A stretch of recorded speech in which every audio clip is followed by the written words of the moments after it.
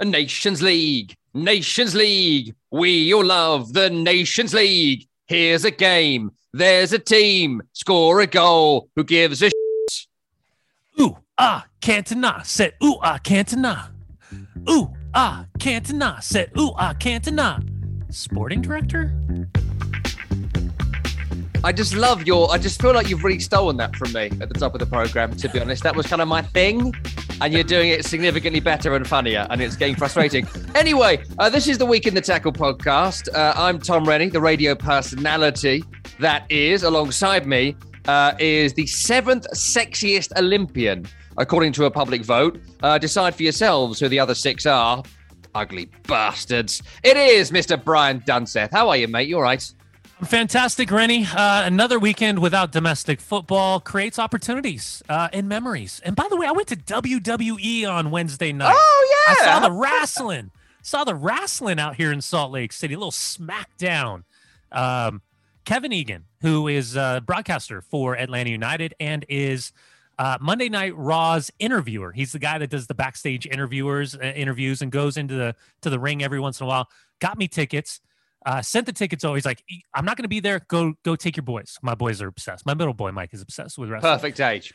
And so, yeah, it really is 13, 10 and a half, 4.5. So my wife, by the way, is like, where are you sitting? And I was like, I don't know. They're free tickets, right? Free tickets. Free tickets are great tickets. Those are the best kind of tickets ever.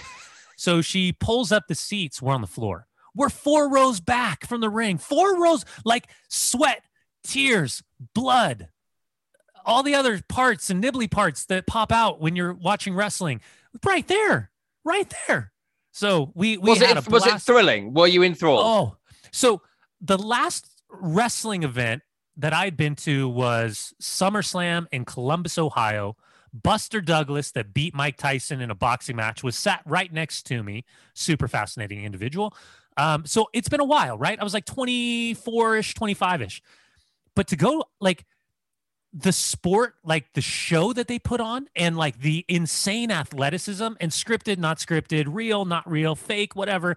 Like, well, it's fake and not real. That's just so people don't know. There's not a debate to be had there. It is fake. It is like a soap opera for teenagers, which is fine. Nothing wrong with that. It's like a soap opera for teenagers on steroids, allegedly. Yes. Well, actually confirmed in some cases. So, there's nothing wrong with that. But, I mean, let's not start the debate about whether it's fake or not. Well, potato. Anyways, the insane athleticism for those men and women, extraordinary. It was really fun. Uso brothers and Roman Reigns and Acknowledge Him and all of that stuff. Like, the pomp and the circumstances, what a great show. I mean, it was a great show. So, had a blast. Thank you, Kevin Egan, my man. So yeah, dude, that's a ton of soccer. A friend of mine who now works at the Daily Mail. We're kind of old colleagues at Talk Sport, and he's at the Daily Mail now. Anyway, he went to the Clash at the Castle thing recently in Wales. They did a big show in the UK, and Roman Reigns was in the press conference, right? And he does this acknowledge me thing, which you just referred to, and he said it to the guy that I know, and I just thought to myself. And I've had this debate with him a couple of times about the fact that it's just, as I liked the wrestling when I was 13, I think it's like a rite of passage to like the wrestling, and then put on a great show, as you say. But it's just sort of like, he said to him, acknowledge me in the press conference. And it's like, you're a f***ing actor. Like, I'm not going to acknowledge you. Like, I'm sorry. No. Sorry, we should say there's no Tim this week. Sorry, Chris. So that's 2 I've done now already. Sorry, Chris. But like, it's just, like, I just couldn't take that seriously. Muscular guy that could break your face, you may well be, but you're like an actor. So I'm not going to acknowledge your fighting abilities. You're basically a brilliant dancer. You're basically like on Strictly Come Dancing, and that's great. And you're very, very talented, and I don't deny that for a second. Yeah. But also, like, you're not Tyson Fury or Anthony Joshua or like, Buster Douglas. You're a dancer. You're a dancer.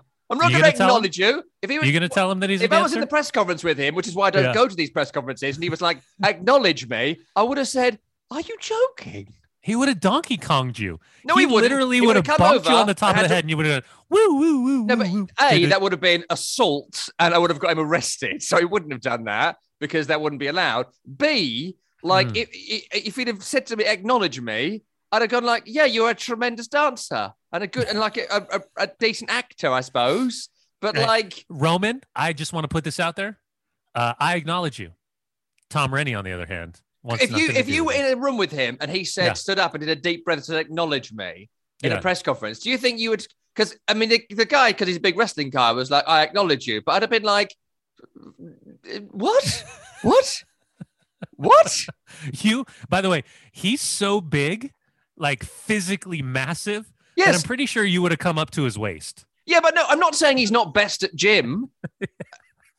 He's best at gym. You win gym. Yeah, he's best at gym, tremendous dancer, great athlete, all that sort of stuff. But like, I just don't get it. I don't get the deference to someone who's a brilliant actor. They're basically brilliant. They're great actors. But didn't you I knew you were there. And so I watched a bit of it. And it wasn't one of the scenes where like he gave the T-shirt to a grown man.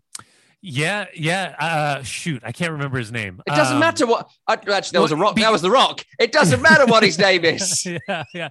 Well, so obviously it's like the Pacific Islander bloodline, and that's part of the shtick and everything. Yes. I can't remember what his name was. But just the whole thing is just, it's great, and I hope the teens enjoy it. But then when you get it out of the sphere of the universe they create so brilliantly, I kind of think, now you're just a man who's best at gym. Let's talk about some of the football. And I do want to look, the Nations League, I actually do believe in it. I actually think it's a really good idea. Okay. I thought the culture of bad friendlies had to go. I'd been to I went to a game, was like England, Switzerland at Wembley in like kind of February international break some years ago.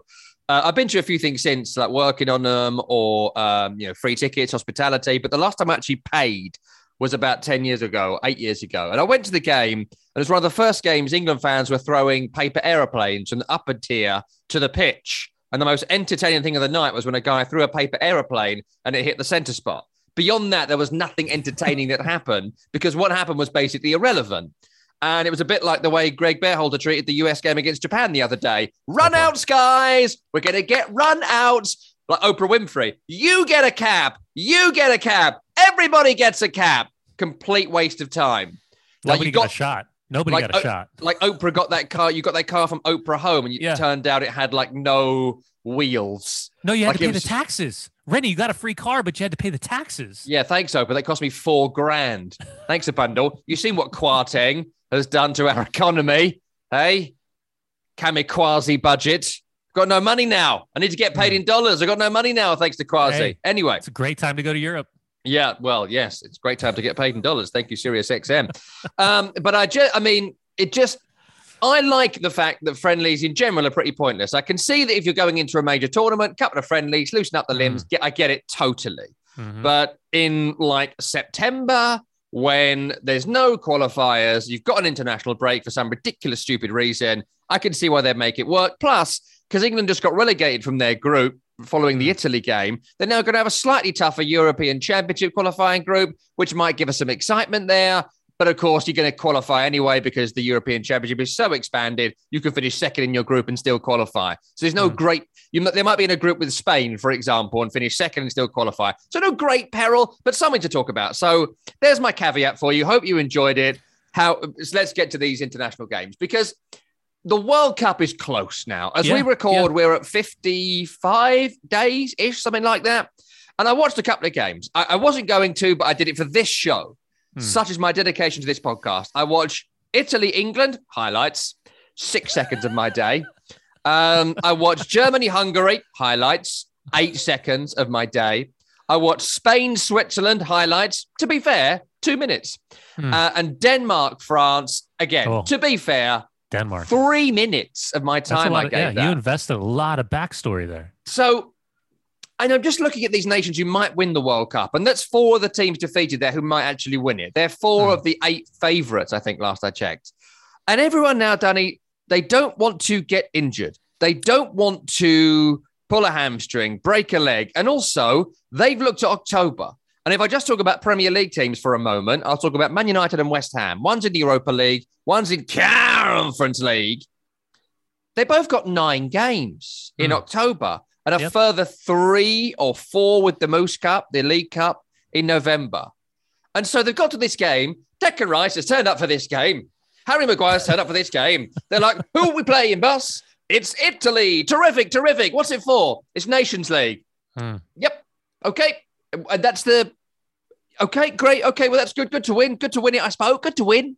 You know, you go to a Sunday League competition, it's good to win. Yeah. But if we don't win, oh dear, what a pity, never mind. And that's sort of how they played. And that's how they've 100%. All played. Daddy, these games have literally been the embodiment of, oh dear, what a pity, never mind.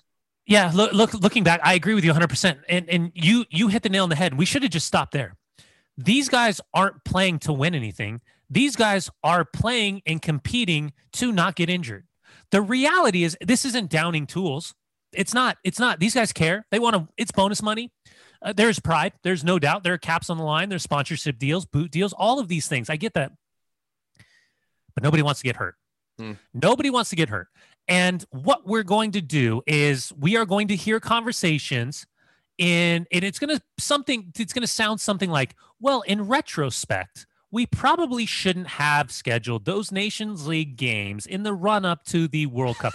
Again, this whole cock-up is because we decided to have a World Cup in Qatar in November and December. So games like this, you are now...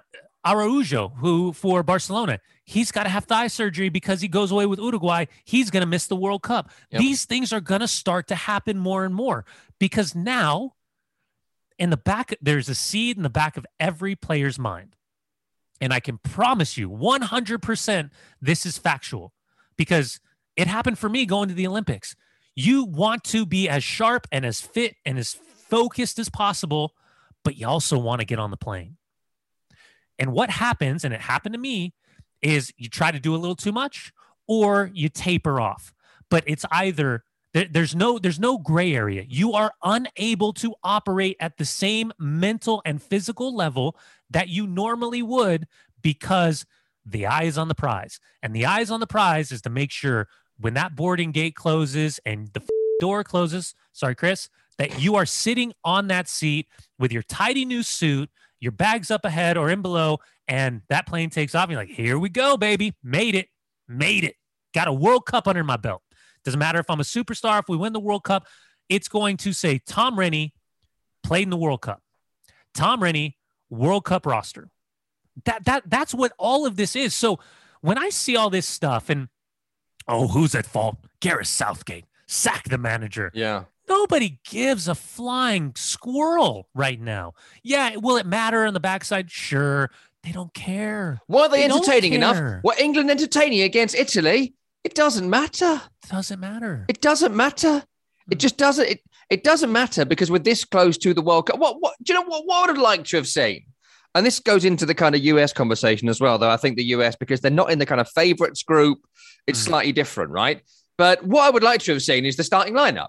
So the starting lineup for the first game for England in the game against Iran, play that against Italy, play that against Germany, which they haven't, and then we'll see what they can do. We'll learn 100%. some lessons. But no 100%. One learned any lessons because even the players they brought, they haven't tried them. They brought Jared Bowen for some inexplicable reason, who's been just absolute pants for West Ham start of the season. And they got to the Germany game on the Monday and were like, well, yeah, made the squad. It took Ivan Toney, who on the opposite has been incredible for Brentford.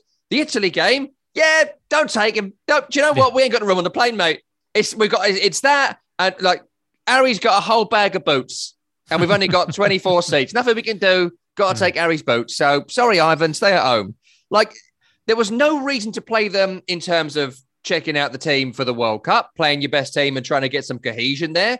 There was no reason to do it in terms of testing people out, giving them a little go here. There was no reason to do it to get freshness in the legs because some of these guys, like Declan Rice, already played maybe 9 games, I think, for West Ham this season. So he's fresh enough. No reason to do it in terms of pre-season. So there's no reason to do it, bar the fact that they've got to get this done before the European Championship qualifiers are done. So why could they have not done this in the last international window? Or why couldn't they do it in the games after the World Cup? Move the World Cup a bit earlier and do a couple of games after the World Cup. After this, I'll be out. So unless you make the final, there's dates in the calendar and you're already with the squad. There's loads of ways they could have done it. There's loads of ways They could have just paused the whole thing and done it when they're going to finish this silly. I think Holland qualified for the final, whatever that means. Like, they could have done it a couple of weeks before the final, done a tournament, or just not done it this time. There was loads of options, but they gave us this.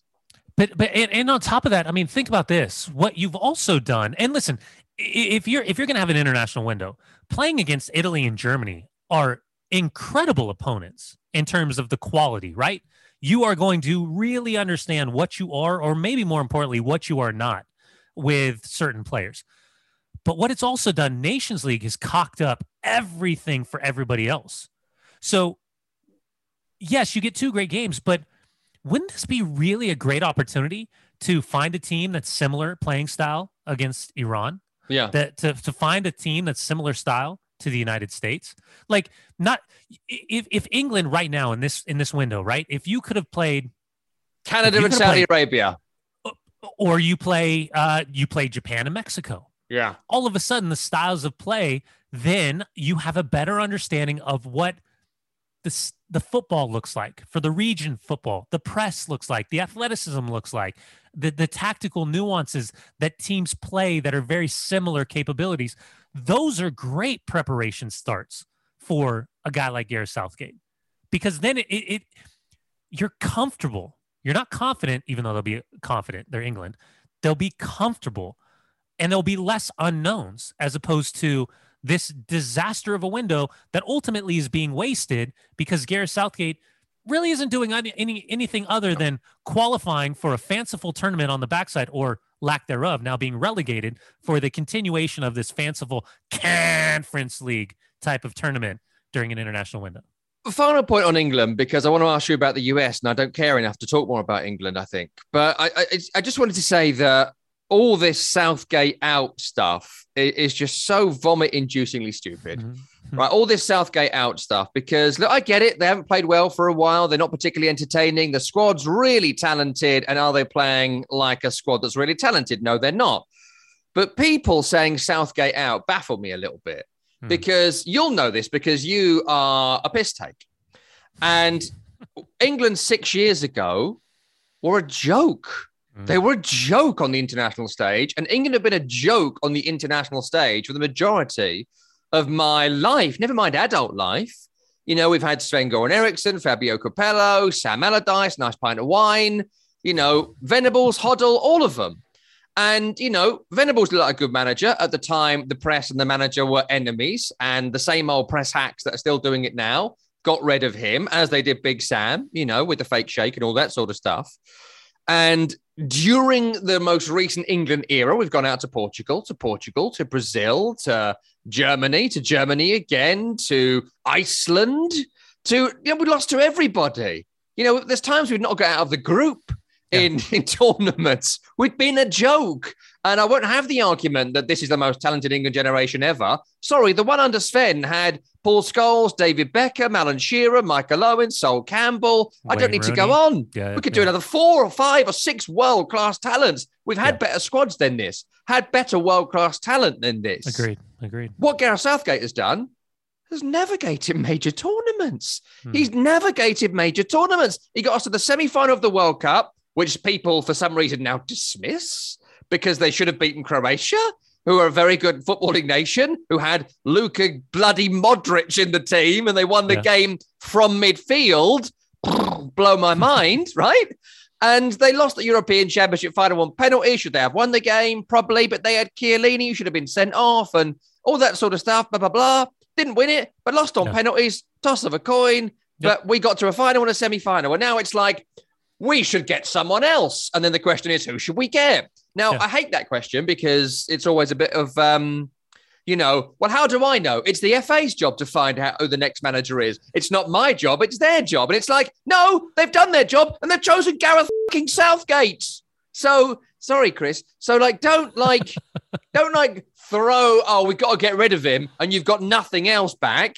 Because they have made a choice, and it's the bloke that got them to a European Championship and a World Cup final. And to say get him out now in September, when the tournament is in November, and he's qualified for it, and the other nations suck at the same time too, because no one cares about it. It might be handshakes all round afterwards. we might say, yeah, Trent Alexander-Arnold should have gone and Tony should have started and blah, blah, blah. Yeah. Maybe. But Danny, I'll ask you a question on it, and then I want to ask you about the US. I think that's interesting. But the whole like Southgate out thing, it's insane. If he hasn't earned it, how do you earn it? Well, and who's going to replace him? Frank Lampard? Steven Gerrard? Are you going to go foreign again and the pushback you would get there? And by the way, 2 things. 1, how did you do that with your neck? 2, I love how Chris, oh, I can do it too. Yeah. And it just looks weird because you're looking directly at me on a camera. I still like the Chicharito. You having that? The Chicharito dance is still my favorite. And by the way, Chris no longer enjoys the show. Chris is time stamping everything, and you can watch him smashing it, going, shit. Can I say shit? Is that acceptable? No. Okay, well, then double sorry, Chris, there. I didn't mean to. This needs to go out on broadcast radio when cut down, as well as being a podcast. There we go. All right, Southgate, good manager, has the sweat equity. I use that word a lot. The sweat equity, because what he's done in previous tournaments deserves a chance. I don't really care. Here's the other thing. This is a subtopic to this. Trent Alexander-Arnold. I wanted to talk about this. Great player, fantastic for Liverpool, fits the system perfectly. You can talk about tactical discipline or, the nous needed for, what the shape looks like and the responsibilities. Is he good enough? Is he bad enough? When you compare and contrast him to, to Reece or to Walker or whoever else is on that right-hand side, Trippier, that's fine, right? It's okay for Gareth Southgate not to like Trent Alexander-Arnold. Yeah. If you're a Liverpool fan, listen, I get it. You get your undies twisted. Liverpool's the best club in the world. You play Liverpool ball, mate. I don't even know if that was right. But what was that? What was that? I'm not sure. That was weird. It was like Australian and like that was all over the place. None of it made sense, but close enough. Good. But you get it. You get it. Yeah. It's okay. And guess what? It's also okay that he likes Harry Maguire. And he believes in Harry. These are all okay things because at the end of the day, we will judge the team based on the success or the failure, the individual success and the failure, his choices for his tactics, his shapes, his identities. And it is a subjective business. This is what people forget. We can talk about the best team, the best players and all of that. It's never the best players that are chosen for a World Cup roster.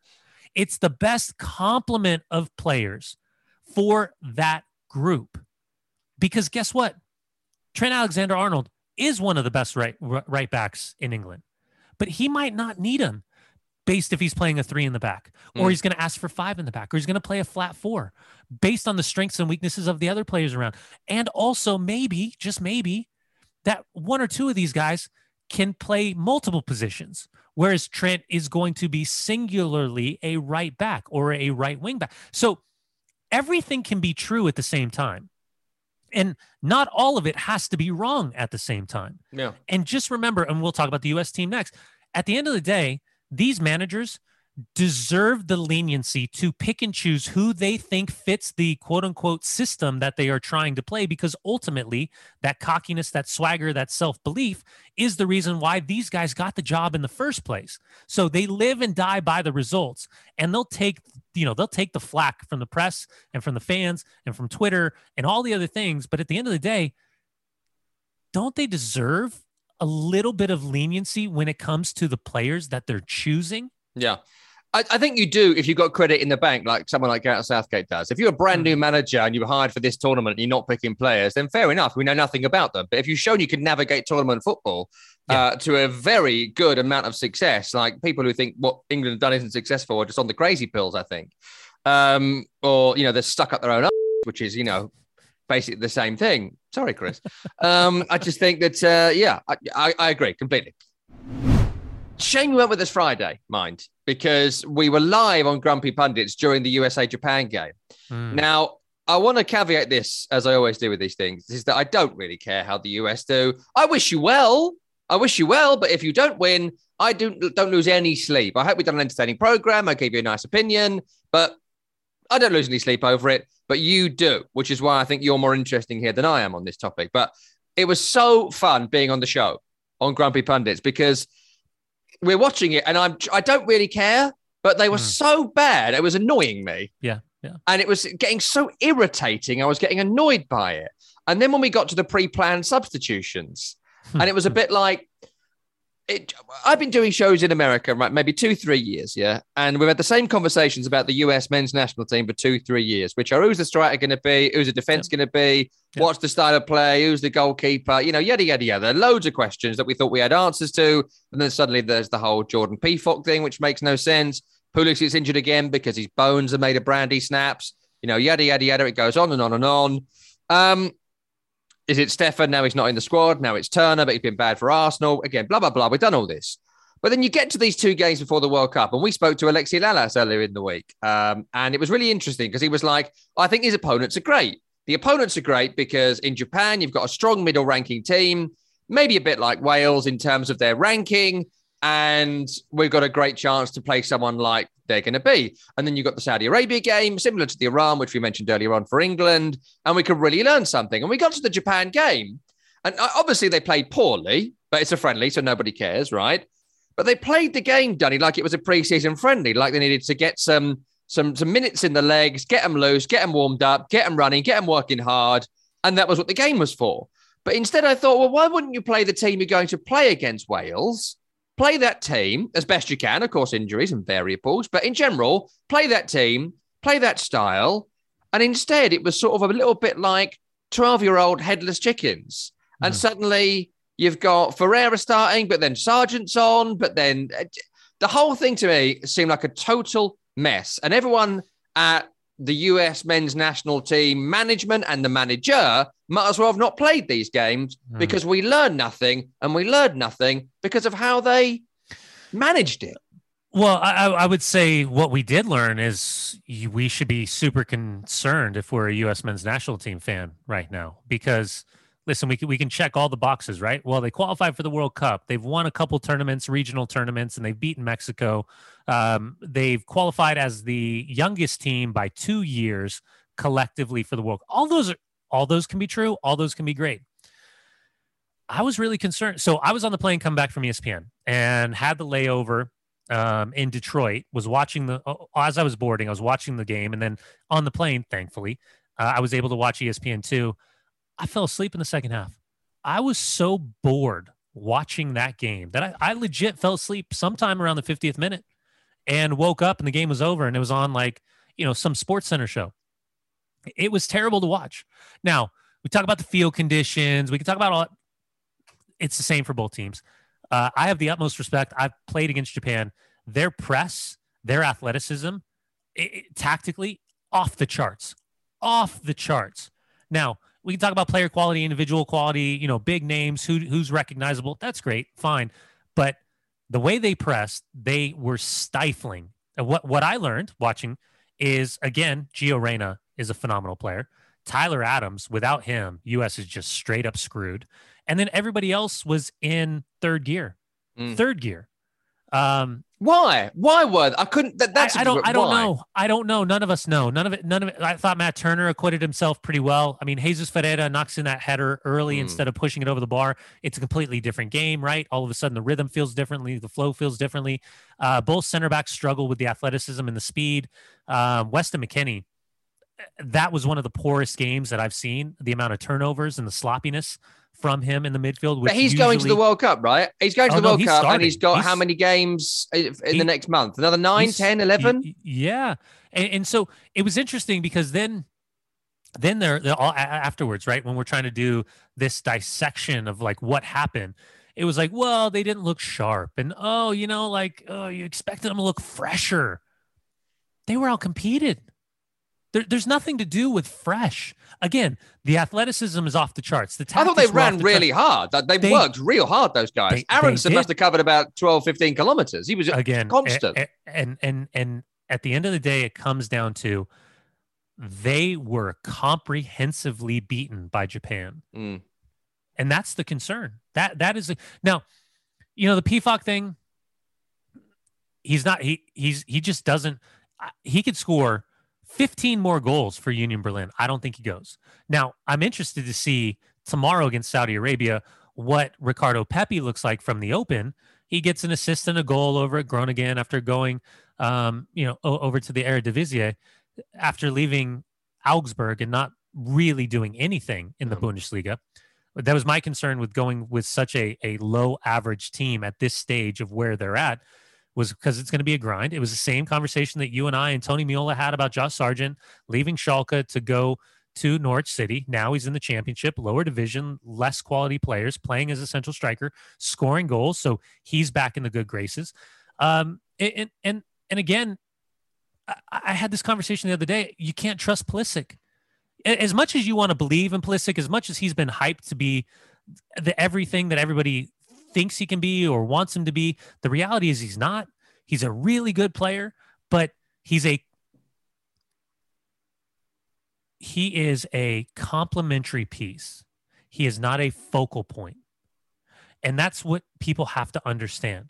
Christian Pulisic makes your team better, but Christian Pulisic isn't going to be the guy that is the Christian Eriksen of the U.S. men's national team that becomes the tempo player, the connecting player, the guy that's going to create something out of nothing, guy that's going to hit a final pass every single time or is capable of hitting the final pass every single time. So listen, no Tim Weah, with Pulisic going down, does it look a little bit different? Does it feel a little bit different? What is the conversations about the midfield? Is Luca de la Torre a really good player? Is he a World Cup quality starting central midfielder? All of the two center backs, the relationship between them, who's right, who's wrong, who's indifferent. Sam Vines is not the answer at left back. No Anthony Robinson.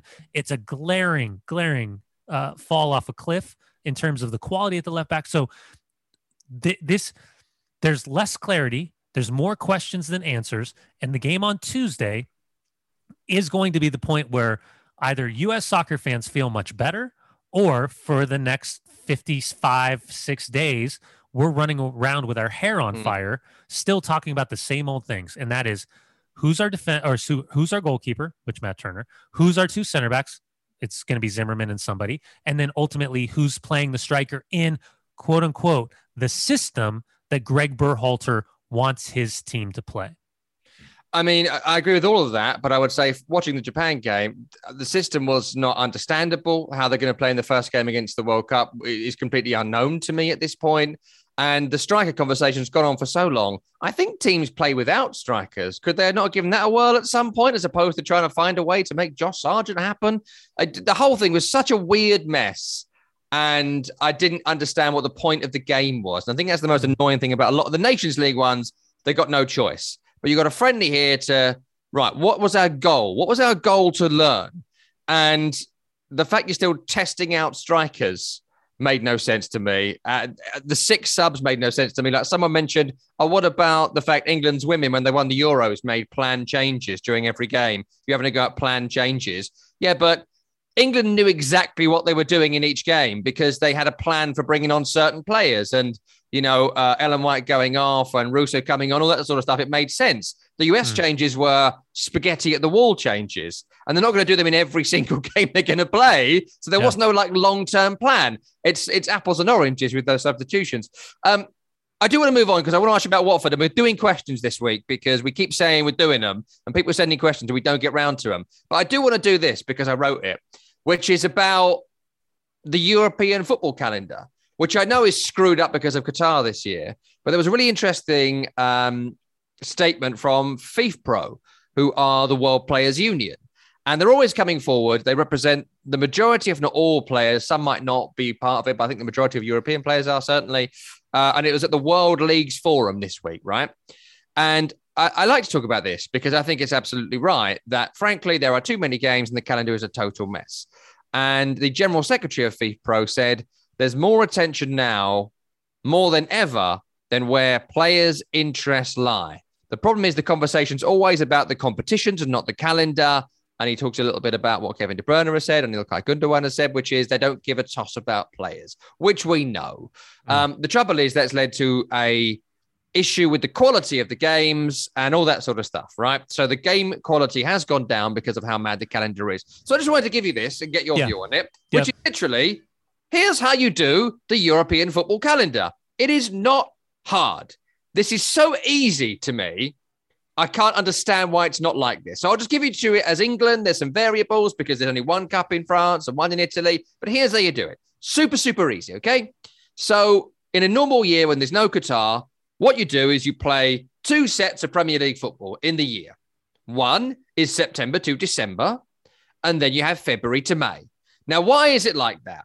Because you get a run of non-stop, constant Premier League domestic football. Game. You've got an issue with a game needing to be rearranged because your monarch has died. Well, don't worry. There's no game on Wednesday because this is the Premier League window of the season. So we're going to have the time for you to rearrange fixtures. Great. That's sorted. What else have you got? Well, we've got Champions League, Conference League, and Europa League to do. So how do we fit that in? Well, it's easy because there's midweeks building up to December where you can do all of those games. But what you do is any team in Europe does not play in a League Cup. There is no League Cup if you're in Europe. What happens is the other teams, and this year you'd have Newcastle, Aston Villa, Everton, massively supported clubs in England, plus you'd have Nottingham Forest and go down to the Championship, whatever, Derby County and Watford and whatever. Yeah.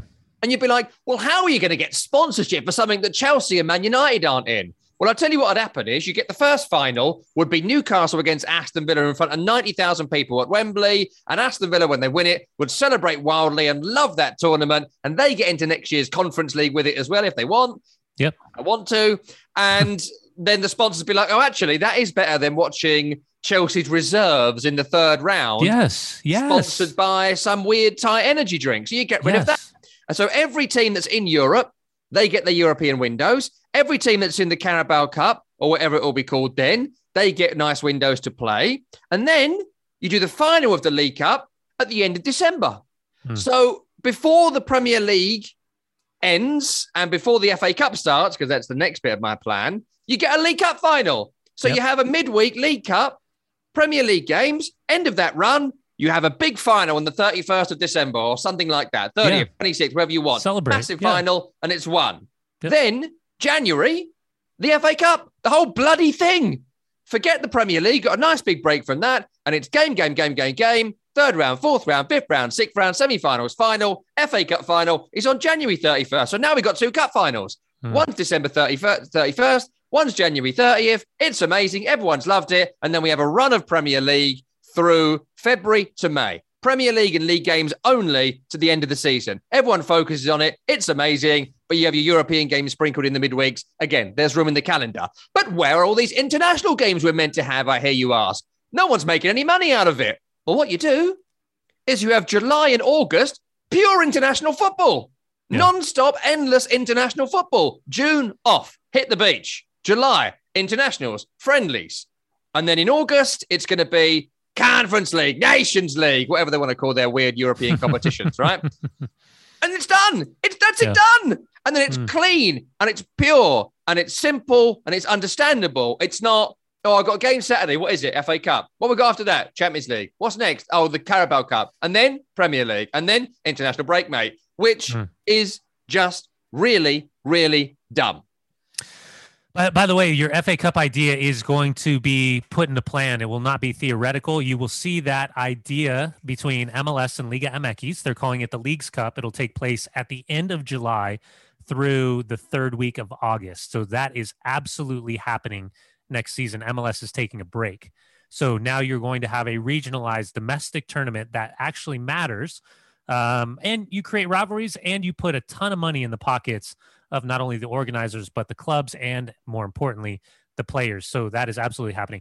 By the way, I told you about Barcelona's Araujo, the Uruguayan defender. Because of his injury for Uruguay, FIFA is paying Barca 20,458 euro every single day. What? Until Araujo is medically greenlit to return to Barcelona training. Because this is part of FIFA's regulations to protect players when they go on international duty, that if they returned injured, because clubs obviously are paying the wages of these players, that they would be financially compensated. So 20,458 euros is what FIFA is paying Barcelona every single day because of this injury during the stupid international break, as teams, specifically in South America, are having to fly absurd amounts of miles and airplane flights to just figure out a way to get a game in preparation of the World Cup not too far away. If it had its own window in the calendar, they wouldn't even be in this mess from an insurance perspective. So I'm even helping them from an insurance perspective here. I hope it works. I hope that works well, actually. You mentioned that before, which I think is a brilliant idea. I hope it works well. And I think it's the same in all sports. Have your own space in the calendar and don't get the ump because you've not got a game for a while, because then you get your space in the calendar. You will get something from it if you give up something. I know, that's socialism, right? But it actually sort of does work with capitalism thrown in. That's called the West. Should we do questions this week? I think we should do questions. Yeah, let's do some questions. So many people sent us some brilliant questions, and our producer Tim has collated them for us. So we're going to do a question show on Friday, but Danny was off. And we're going to do one last Monday, but then we started talking about something and ran out of time. But Tim's off this week because he has more days off than Father Christmas. So it's incredible. He's always off, isn't he? He has so many holidays. It really is, yeah. How do you have that much of a social life? Like how? How is there time? The good news is, though, we've got a better broadcaster because he's from Australia, and they bring good people, good people, as they would say. And it's Chris who's here producing the show today. Chris, welcome to the program. Should we do cricket for 10 minutes or should we do listener questions? What do you think? I was about to say, this is going to be an historic moment in this podcast, right? Has there ever been more cricket fans than not cricket fans in one of these shows? Do you love the cricket, Danny? See, I wouldn't say I'm not a cricket fan. I just don't understand the rules. You zone out every time we talk about it. It's true because I got no skin in the game. But I will say my friends who are Jamaican that I've played with, Woldy Harris, Tyrone Marshall. Woldy actually has 2 gold teeth in the front because he got his teeth knocked out with a cricket bat when he was a kid. Oh, so they would actually bring the cricket bat and they would throw it at me, and I would love to smash it until one day they took it real serious and he threw it or bowled. And I was about to say they would bowl it at you. They're throwing it at you because it's over the top and all that stuff. It's not underhand, but the ball was spinning all over the place and it hit the ground and took off the opposite way. And it was, I don't know, it was like a curveball or a slider in baseball terms, but spin. Yeah, like if I have something in my hand, like I'm invested. But when you guys start talking, I'm like, well, I think the third T20 England-Pakistan might be like today, might be tomorrow. Give it a whirl. T20 is a really good way in. It's not my preferred way of watching cricket, but if you want to like get into it, and they're trying to appeal to Americans who I think played like Zambia or something this week in the cricket, it's a good entryway in. So watch this and get back to us for next week. All right, that's your mission. And then by the end of the year, you can get into tests. Yeah, there you go. There we go. When you get on your big boy trousers, we can watch exactly. Chris, give us some questions. What have we got? All right. The first question is from Michael, and Michael asks, which stadium do both of you hate to commentate from and why? And conversely, which is your favorite? Ooh. Okay, so I'll go MLS versions. I hate calling games from BBVA Compass Stadium in Houston. And it has nothing to do with the city of Houston. It has nothing to really do with the team, the Houston Dynamo. It's because the numpties that designed it didn't put a bathroom on the floor that the commentators' booths are at. So they've got one of the slowest elevators in the history of man.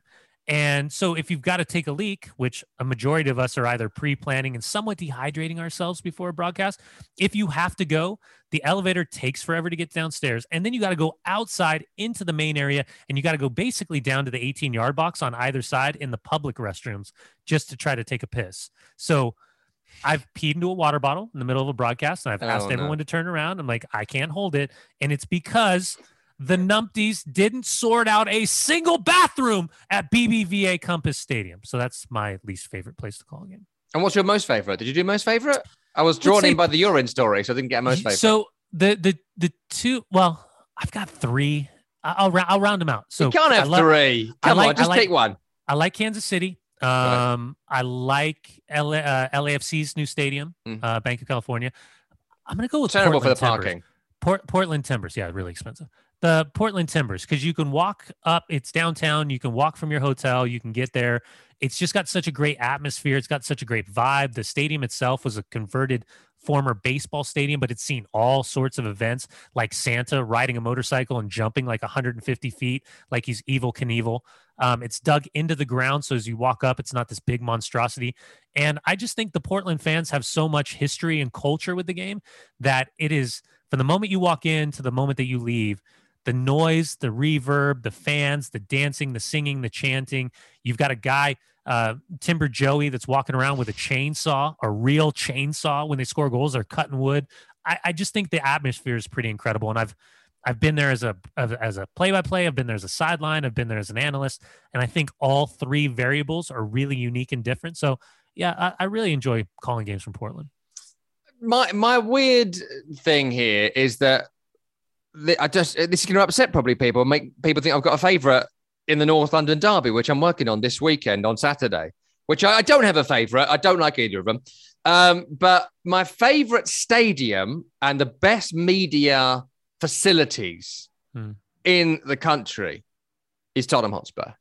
The Tottenham Hotspur Stadium, which I've said to you a few times, whenever it comes up, your favourite stadium, what they have done with that venue is incredible. It's absolutely incredible. And like most people listening, like you, I've been to stadiums all around the world, the Nou Camp, the Allianz, all that sort of stuff. Yeah, all the best stadiums in the world. A lot of them I've been to. Most people have. And most Premier League grounds I've been to multiple times. The London ones, I can't even count how many times. But Tottenham Hotspur, the media facilities are incredible. The stadium is incredible. The marketplace area for fans are incredible. The noise generated from that roof and the way it's all kind of thought through is incredible. But just as a media perspective bit, they built an NFL-sized media section. And so you always get in and your view, I posted my view a few times on Twitter. It's just, it has to be seen to be believed. It's so good. Even if you're up in the stands, you feel like you're on top of it all. Which is just incredible. It's like I go to West Ham a lot and you get a good view, but you feel like you're nowhere near it because it was designed as a bowl. Yeah. Whereas at Tottenham Hotspur, it was designed to be like almost upwards. Brilliant, incredible, amazing. My least favorite is Arsenal because the place that they sit us, there's a TV broadcast gantry bit in the top tier, but they tend to put the radio broadcast in the bottom tier. And I've reported there a lot. And you can't see the ball if it goes above like a foot above someone's head. So any crosses, you often can't see it coming in. And because you're so in with the supporters, if they stand up to watch something happen, you then can't see it. And so you then look up to a TV screen above you and someone scored, but you don't know what's happened. So you've got to then take it off the TV seconds later, which is bad. Plus, I have had some altercations with supporters walking past who they don't like my company, not my personal company, but the company I work for. So they take out their frustrations on another presenter, on you. And you're like, I'm in the middle of something. People have had kind of their phones taken and things because you're right in the middle of it. So it's just not a great experience, especially if Arsenal have lost. And you're saying, what a big night for Wolverhampton Wanderers. They've been the better team and they deserve to win. Angry Arsenal fan is walking by you and they hate your company. It's not a great environment. So, and it's a terrible view. So least favorite, Emirates Stadium. Favorite, Tottenham Hotspur. Perfect. Next question, fellas. This is from Danny. And Danny asks, have you gents bought and filled in your Panini World Cup 22 sticker books yet? If so, which are your favorite mugshots? This sticker book is probably the best part of the whole tournament. Would love to see a Premier League sticker book in the States. So it's funny this question has been brought up because I was actually in a soccer shop. I want to support local.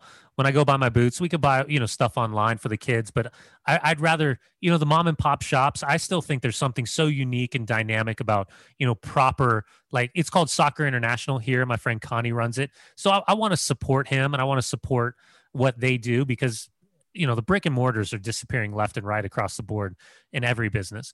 But we were in there and the Paninis, my son who likes to collect cards was like, oh, so what's this? And I was trying to tell him everything about it.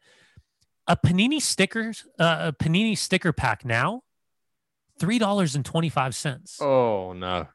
Per sticker pack in the US. Oh, and what'd you get? 5, 4? Yeah, and so I open it up and I'm like, holy shit. Sorry, Chris. This is going to cost me $2,000 to try to fill this thing up. So no, I'm not a sticker guy. When I was young, I collected baseball cards and all of those things. And, I can't get into it. It's not my thing. But I'm also not the guy that wears like jerseys. So maybe that gives you a little bit like insight who I am. Well, it's different for you as well because you've played as well. So when you're sort of, it's, I've got a picture of my mate here. Yeah. Oh, look, like a douche. I feel like a douchebag walking around. Yeah, like it's not the same in that era. Sorry, Chris. But I think that's okay. I think that's daytime acceptable. I mean, it's a bit grimy, but it's got to be done. I just think that when I was a kid, the sticker book, Panini Premier League sticker book, was hot currency at the Wyebridge Junior School playground. It was a hot scene, like trying to get, the shinies and trying to get the right players. There was a real hardcore trading element to it. But as an adult, I did do it once on like a feature for a radio program. We got a World Cup. Was it the last European Championship? Maybe. No, it was the last World Cup. We were doing it on the show, but then the show got cancelled before the World Cup finished. So I never actually finished the sticker book because I was taking like petty cash to do it, but we couldn't do it in the end. We got cancelled. So I just don't have any fondness for the sticker books. Really, I think it's excellent for kids, and I think you really learn a lot about like what you're willing to trade, and it's an excellent training if you're ever going to be like working in the financial markets, because and it's a great lesson in what you're willing to risk and what you're willing to do to get what you want. And the concept of completing something you're collecting is fantastic. I've collected other things. But Panini stickers, I'm a 36-year-old man and my chancellor just crashed our economy. So I'm probably not going to be spending a great deal of money on it, I'll be honest. All right, we'll try to squeeze in another one or two questions here before we have to jet off. But the next question is from Positive on Twitter, who asks, who should take over Leicester when Brendan Rodgers is inevitably sacked? And a follow-up question from Carl, has Dunny found another manager to impersonate? Oh, who should take over at Leicester City? I would have said Slaven Bilic, but Slaven just took the Watford job for some stupid reason. Because that means he'll be unemployed again in a week. Well, that's a great shout. He might. He's what, the 5th manager in the last 12 months? No, 10th manager. Some crazy statistic. That club need to be protected from themselves. Like the Pozzos, there should be a law preventing the Pozzos from running a football club. They're so incompetent. They shouldn't be allowed to do it anymore. You should be like, I think I got to say sorry, Chris, for that one. And now you can do another impression. You can do Ranieri. I think I should say I'm sorry, Chris, again. I don't know for Leicester. I think this is a part of the issue, right? You don't want to pay Brendan Rodgers to walk away, but then also who have you identified? So De Zerbi comes in, maybe they go outside the box with kind of how Brighton's done it. Maybe there's a younger-ish type of manager. Maybe they swing for the fences and try to go for a guy like Pochettino, but I'm not sure he wants to operate in that playground anymore. I'm not sure. Now, manager impressions, I got to really work on that, right? I really, really, really got to think about this. And you've got to be careful because I think I'm only going to do white Europeans, and even then not go too far with the impression, So I wouldn't like, oh, he's German, so I'm going to do like Hitler or something. It's way too far. But you might have done that. You might have done that in like 1990, right? That was sort of like a bit more acceptable for some reason. Yeah. Whereas I think, oh no, you got to do it like fondly, like I do Mr. Gruber from Paddington for Germans, which is I just think it's quite a sweet impression personally. So you got to be careful. So can you do like basically only Jesse Marsh? No. Well, Jesse just screams. Hey, what the is like? Sorry, Chris. Sorry, like Chris. His that was very good, though. Yeah, I say screw you, Bruno Lage, as Jesse Marsh. Hey, referee! Screw you, Bruno! You big. Again, sorry, Chris. I'm okay. I'm gonna stop. I'm sorry. It was unsettling the way you said big. To be honest, that was unsettling. That was unsettling for all of us. Yes, good. Yeah, I mean. My only thought on that is that Rodgers is not going to get sacked because they can't sack him and he won't walk away. So it's a bit of a moot point, but whoever they hire, the next one will be free. One more, really quick one. We'll do one more question. That's it for the day. All right. The last question is from Brendan, and Brendan asks, should the Premier League consider expanding to the same amount of teams as the English Championship?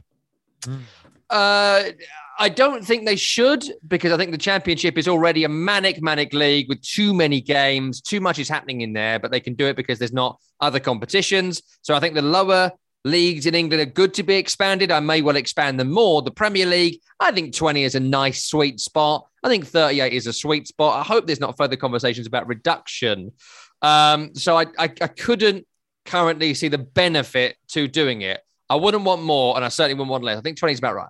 Yeah, I would agree with you. I think one of the things we talk about out here in Major League Soccer is the incredible growth that we've seen, that then on the weekend, you almost begin to dilute. You get into the conversation that you're diluting the quality, not because it's an international sport, right? You can find players all over the world, but you dilute the ability to really hone in on some incredible games and some incredible matchups.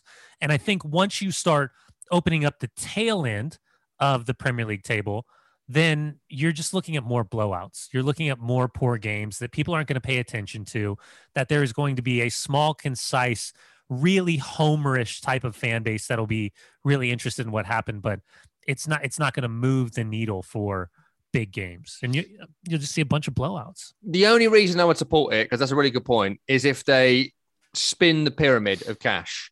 Yeah. And they do what I've always said they do, which give the bottom team that stays in the league, so currently it'd be 17th, the most money, and give the champions the least money, because that is what it's meant to be like. If they want to do more teams, but distribute wealth significantly better and have different winners and make it more chaotic and interesting and more teams can actually win the thing. That's MLS. Tom, that you just described MLS. We call it "you suck" allocation money. Yes. If you miss out on the playoffs, you're actually rewarded for sucking.